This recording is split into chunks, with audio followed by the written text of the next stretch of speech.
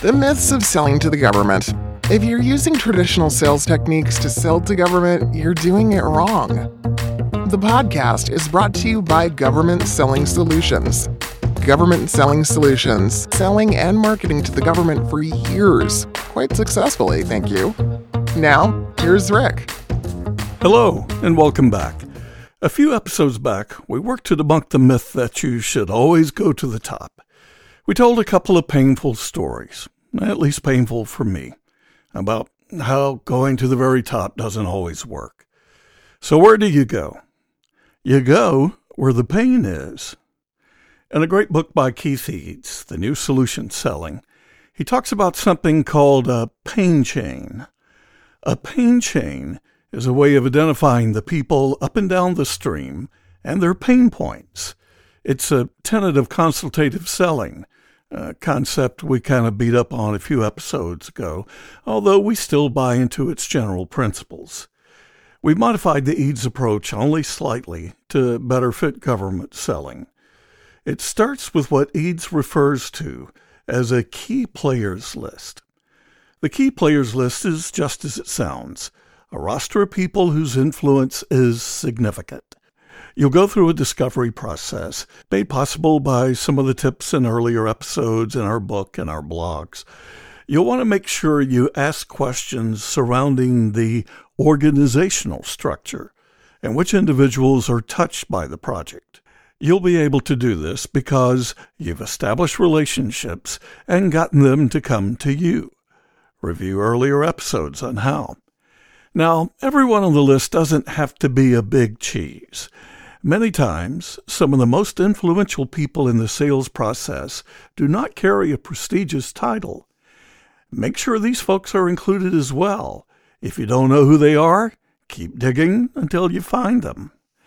Remember my stories about failing to close a deal even with a relationship with a cabinet secretary, and the one about the top general of the Indian Army.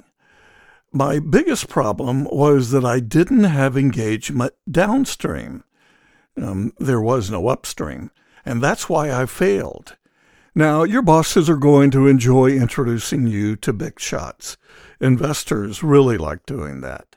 Don't mess up these opportunities, but also make sure you've engaged folks downstream. Don't make the same mistake I did. All you'll get is an opportunity to tell a story about visiting the White House or India. So now you have your pain map list. Next, you identify critical pain points, fears, or significant motivators for each individual on the list. Remember, pain points and fears are negative consequences associated with an unsolved problem. For an elected official, for example, not fulfilling a highly visible campaign promise might be a pain point.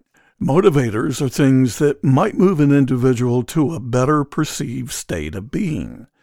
Achieving a goal that leads to a career promotion for an appointed official might be a motivator. Do not underestimate the power of motivators in the government space. Other B2B selling systems tend to overlook this and focus mainly on pain points. The next step in the pain mapping process: connect pain points and motivators across individuals. You can do this visually to help see the various connections more easily.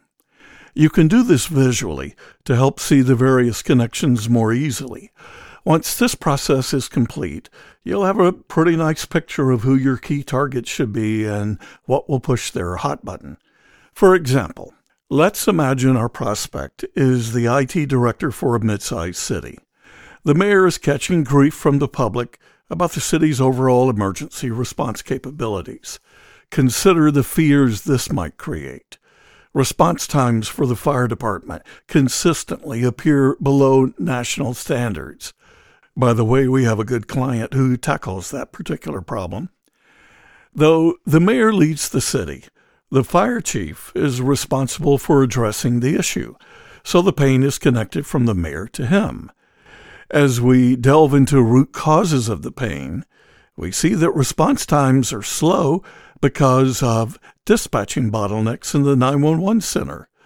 This is a challenge for the 911 director, so she's connected to the fire chief. Further digging reveals two root causes. One, the 911 software's inability to locate cellular-based callers, and two, its inability to track fire rescue truck locations in real time. Well, this leads to the connection with the city IT director, the prospect, who must deal with an aging dispatch system along with political ramifications upstream. See how it works? Truly understanding how these problems are interrelated across people and departments can give you excellent insights into how to approach the sale, while helping you identify other allies or foes on whom you should be concentrating. For example, say the IT director is your champion, your coach. You could suggest to him that a meeting with the fire chief might make sense. The fire chief, while not the ultimate decision maker, may be impressed and could become an advocate. And you're going to need as many advocates as you can get. You didn't go to the top, to the mayor, but you set yourself up to get support from the top. And since you've done a good pain map, you know what will motivate the mayor the most. Now, let me introduce you to my friend Ada. Ada, spelled A-I-D-A. In advertising, there is an acronym used to describe the process for creating successful and persuasive ads. It's called the AIDA model, and it consists of the following components: attention, interest, desire, action. That's attention, interest, desire, action. AIDA. Now, don't let the fact that this model comes from Planet Marketing bother you. The model works for sales and business development types, too. The same steps apply for persuading key players within the sales environment as they do for creating winning advertising campaigns. Let's take a look at them one by one. Attention. Our brains are constantly bombarded with input, so many that we learn to subconsciously filter so we won't go completely bananas. This is great for the brain, but bad for the salesperson because you must capture a prospect's attention before you can do anything else. Interest. Assume you've cut through all the input and gotten their attention. Your work has only just begun. The next challenge is to quickly communicate information that piques interest, lest they move on to the next distraction. As part of the filtering process, our subconscious brains scan the environment, looking for things that connect in some way to our perceptions regarding personal safety, conscious or subconscious fears, and emotional attachments. When we feel this connection, we may then focus our attention around the message in order to explore the information in greater detail. Once the first step of getting a prospect's attention is gained, your job as a salesperson is to quickly hit them with a thought or idea that stimulates their interest. This makes fertile ground for the next stage. Desire. Desire, by definition, is the longing for something that is at the moment beyond reach, but may be attainable at some future time. It's an internal tension when we do not yet have in our grasp a thing that would provide some physical or emotional benefit.